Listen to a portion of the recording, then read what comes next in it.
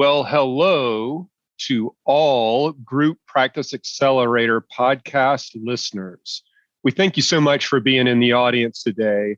And if you're like me and listening on the day of release, it's Thursday, March the 17th, a day that we all know and love, and we would all agree should be a national holiday, right? No, I'm not talking about St. Patrick's Day. I'm talking about the 1-year anniversary of Polaris Healthcare Partners. That's right. Polaris turns 1 today. And I want to take a quick second to thank all of you from all of us, especially myself and DeWalker, for the warm reception we received a year ago when we launched the business and the outpouring of support that we've received each and every day over the last 365 days. Having you in the audience, having you as supporters, having you as clients, and as third-party members of our tribe, so to speak, who've really made this journey so worthwhile. I wanted to put out a word to everybody to say thanks from the bottom of my heart and DeWalker's heart too, for being in our network and for really keeping us afloat for this first year. We're looking for great things to come. There'll be more great content to come for sure. And we look forward to seeing you all, hopefully in person, very, very soon. Cheers, everybody.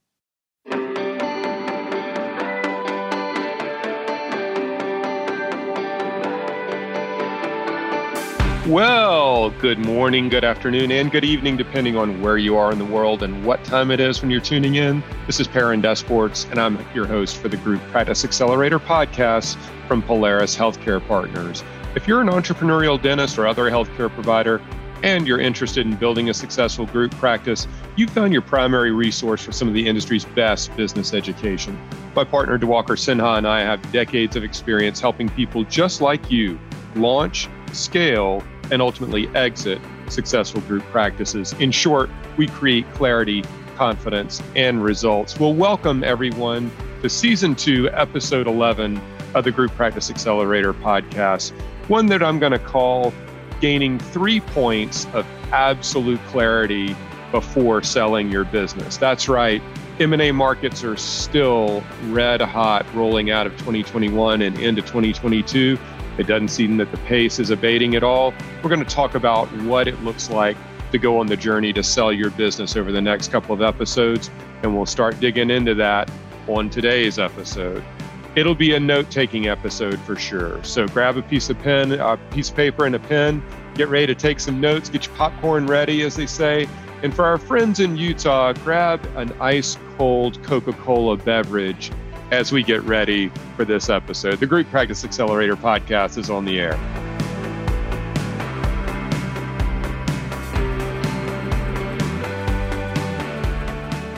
Well, welcome everybody once again to the Group Practice Accelerator podcast. I am your host, Perrin Desports, and last episode was a tour de force. Hopefully everybody's had a chance to listen to Dr. Vivek Solanki and his personal journey, his story through acquiring half of a practice in Southern California, building up that business, and ultimately exiting that business for all intents and purposes in 16 months. He's an unbelievable guy. He's a great guy in and of himself, but also just a fantastic clinician and business person.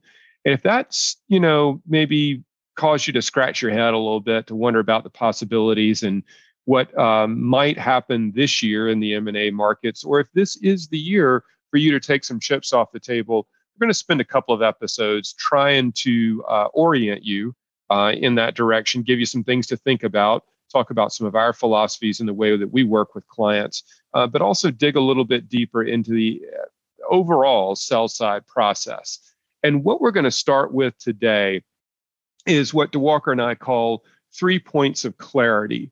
And before you even start the journey in a marketed sales process, before you really even engage an advisor, you want to think through a handful of things on your own, pretty much, or potentially work with an advisor to at least solve for some of these unknowns that I'm going to unpack for you. But these are critically important. They're deeply personal. And you want to have absolute clarity on these 3 things that I'm going to share with you today. The first is something we call knowing your net walkaway number, and most importantly, how to calculate it. And what does net walkaway number mean?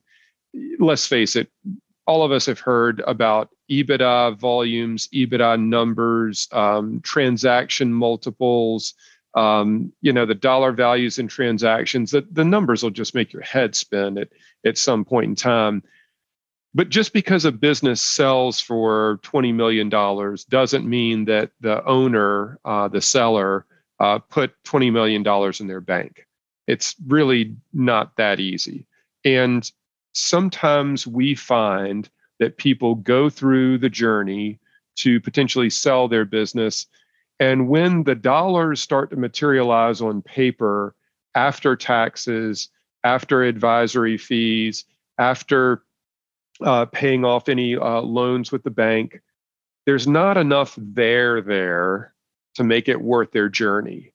And now you've invested a lot of emotional time, a lot of effort, a lot of dollars in terms of your advisory people to bring you to that point where you realize that the outcome isn't what you thought it was going to be.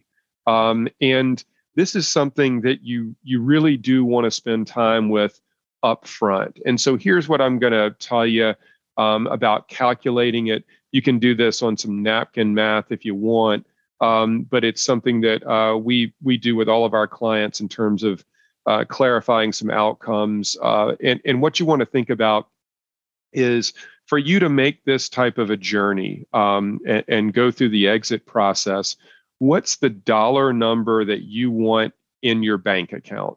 Free and clear of taxes, free and clear of advisory fees, free and clear of any debt that you have to pay off, or anything else. The net number in your bank, what is that number? And it could be different for a lot of people. The reason that you want to gain clarity on this is because taxes are going to be some blend of depreciation recapture, long-term cap gains, and a lot of other considerations relative to what the government takes.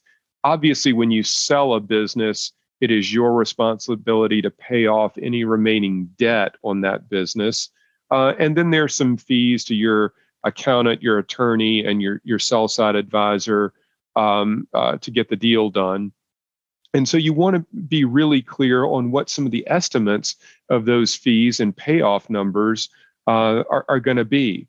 Because if the payoff numbers, especially if you're carrying a lot of debt on the business, eat up most of the proceeds, you could end up with a very nominal amount in your bank account that doesn't make it worth your while to do it. You'd rather know that up front, right? And the other thing is, if you feel like the transaction won't yield the outcome that you want, and you've done that, you've taken the time to reverse engineer the number and understand all those impacts, then you absolutely have to think about what you need to do to improve the business to get you to that point. So now it might be something where you say, look, I'm not going to end up with a net number that I want through the transaction in terms of cash proceeds. I need to work over the course of the next 12 months to improve revenue, to grow revenue, to improve EBITDA and efficiencies in the business to yield that outcome when I go to market in 2023. And this is something that we do a decent amount of with our clients in terms of those that come to us with a sell-side intention. And we really try to get specific with them and educate them on the front end. And some of them elect to say, okay, let's not go to market now. Let's work on the business for a little bit, improve the business with the intent of taking it to market in a year or some period of time like that. There's obviously nothing wrong with that. You would rather know all of that up front before you get into a marketed sales process and before you get emotionally tied to the process. So it's really important to be able to calculate your net walkaway number and understand how you arrive at that and what the parameters around it truly are. The next thing you want to think about that obviously impacts that net walkaway number is the transaction structure. And specifically, I'm talking about the difference in cash versus equity. very rarely nowadays do we work with sellers where they want everything, where they want the transaction 100% in cash. If it were a solo practice, that might be more understandable. But all too often, our sellers believe in the validity of the buyer, and much like any other equity investment, be it in Google or Apple or a home or something like that, they would like a stake in that company's outcome on the second bite of the apple. So I think it's reasonable to expect and reasonable to conclude that you would end up with some amount in cash and some amount in equity that equals the total structure of the transaction. Now, this is important for another reason. Structure matters more than price all too often. And what you find is that structure influences price directly almost always. And the way to think about this is really more from a buyer context, honestly. So a buyer looks at buying your business, and if you want the transaction to be 100% in cash, and you want no role in the new entity post sale, you're going to retire essentially, and you want all the proceeds in cash. That shifts all of the risk onto the buyer. So now, integrating the business, operating the business, growing the business, and improving the business is all on the shoulders of the buyer. Obviously, a lot of them are very good at that, but they would rather have a partner at a practice level, i.e. you, in terms of helping them do that versus having to go it alone. And when you take the entire transaction in cash, it means they have to come up with more cash out of their war chest and buy you out, but it also moves all of the risk onto their shoulders. So we like to say that transactions are a balancing act between cash flows and risk. Who inherits the risk? Who owns the risk? Where do the cash flows end up? And if all the cash flows are going out to you on an exit and the buyer owns all of the risk, they're probably not going to pay you as much for that.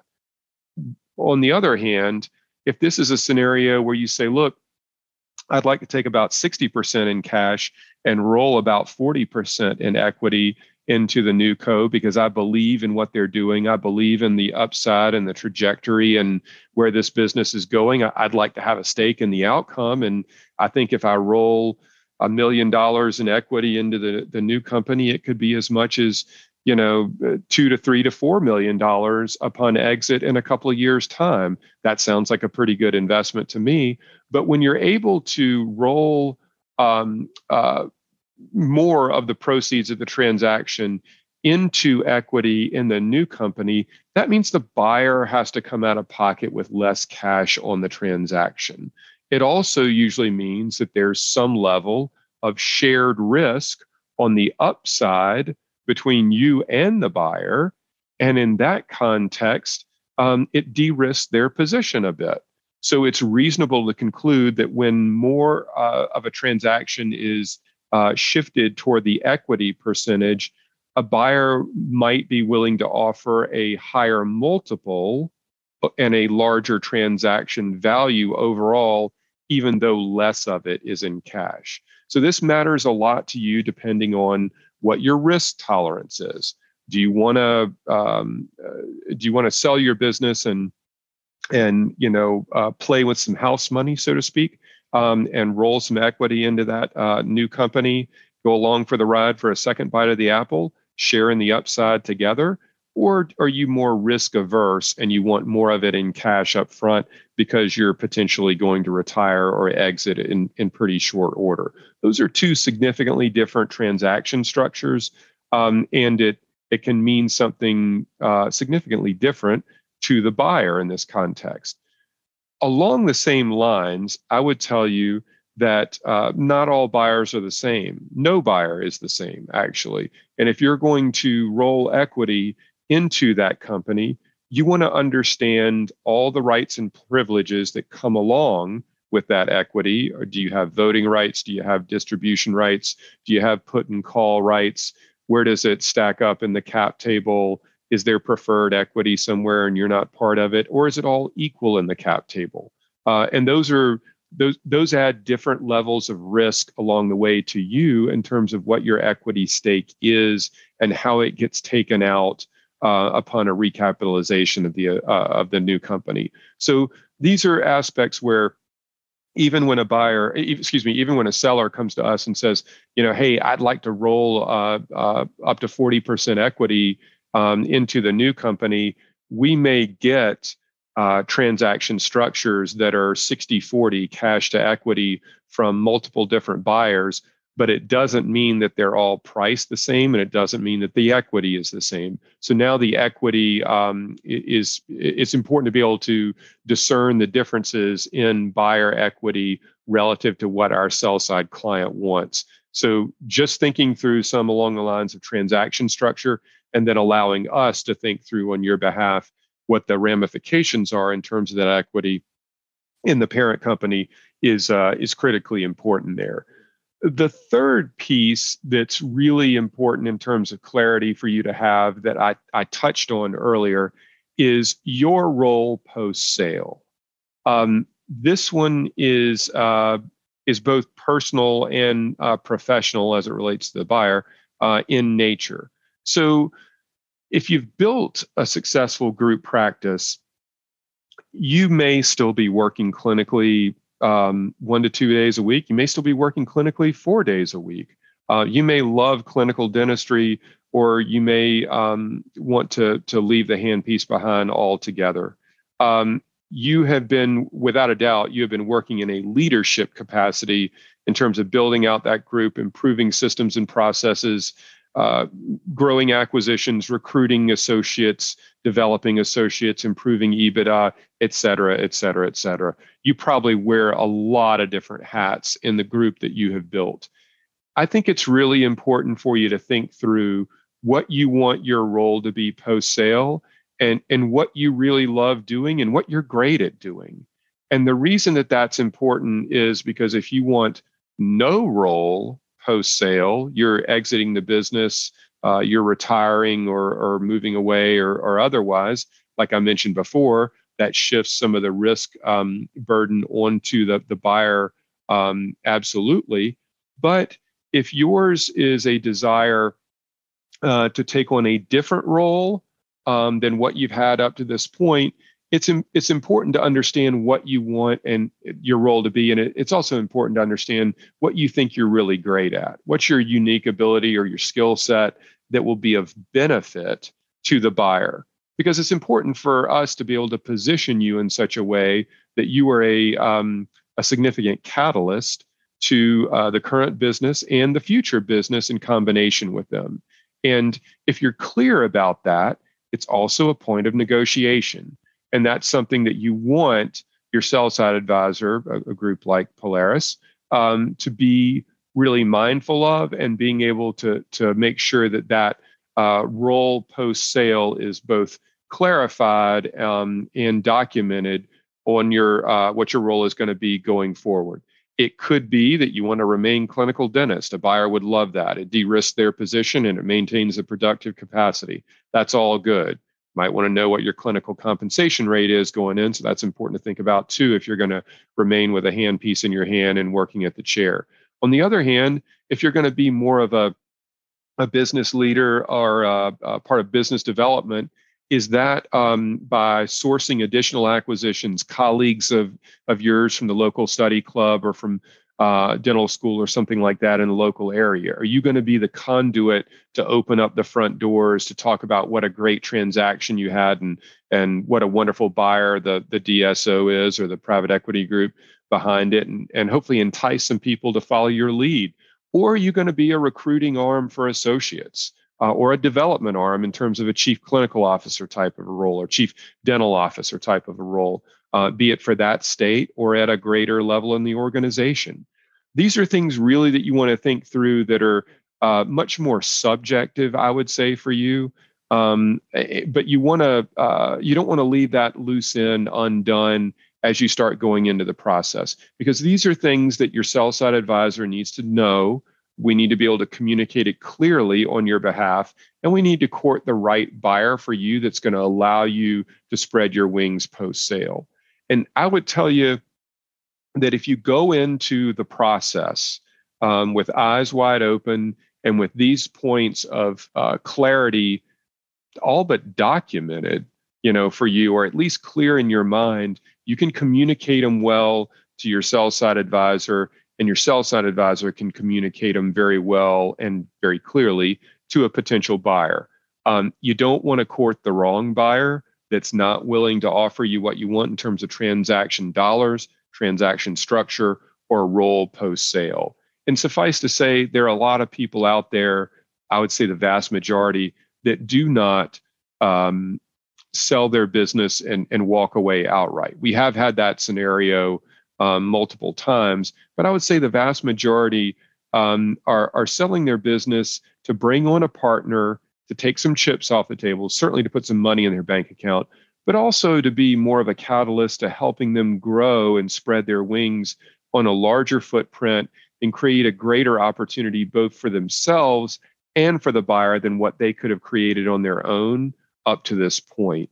And if we're able to achieve that, then it really can be the best of all worlds for both sides. So hopefully this gives you a little bit of clarity on some points to consider that are deeply personal in nature.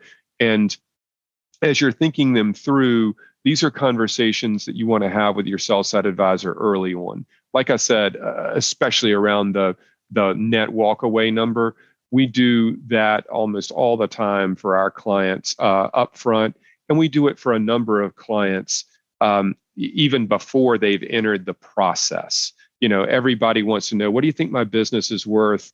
And what do you think it would merit in terms of a transaction, and what might the structure look like? Obviously, there are a lot of moving parts and pieces to that, but I would encourage you to reach out to us if you're curious about that, or if you're contemplating potentially going to market, because this is something that you want to have crystal clarity around, because once you get too far into it, you've got emotional capital invested, and it's really hard to undo it. And we don't want anybody, at least we don't want any client of ours, to ever feel like they're going through a sell-side process and it's waving the white flag or capitulating or anything like that. This should be a great experience that should reward you immeasurably, and it should reward you with both dollars in your bank account, the transaction structure that you obviously want, especially as it relates to an equity role, and what you want life after liquidity to be for you. You can achieve all of those if you work with the right group along the journey. But things to think about before you even start, and we tend to reverse engineer almost everything we do. So hopefully this gave you some insight into the way we think about things, and some things that you can think about before you even start the process. Suffice to say, there'll be a lot more information coming over the upcoming episodes as we dig into more of the sell side and the process and the journey behind a marketed sales process. But this will get some juices flowing, hopefully, on your end.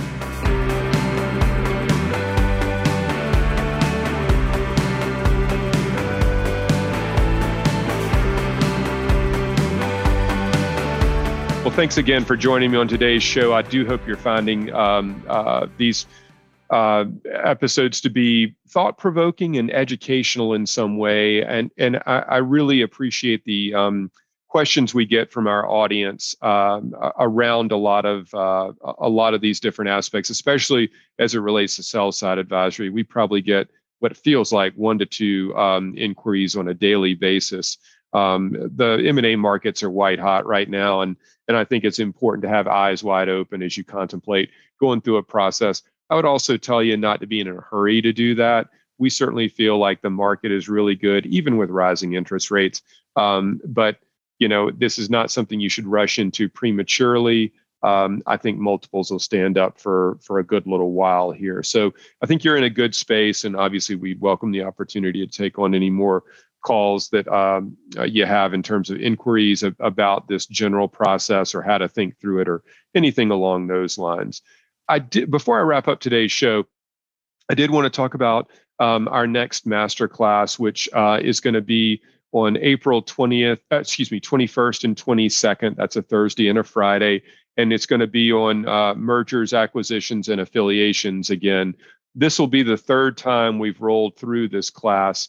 And I've got to tell you, we had 9 clients in last month for an M&A class.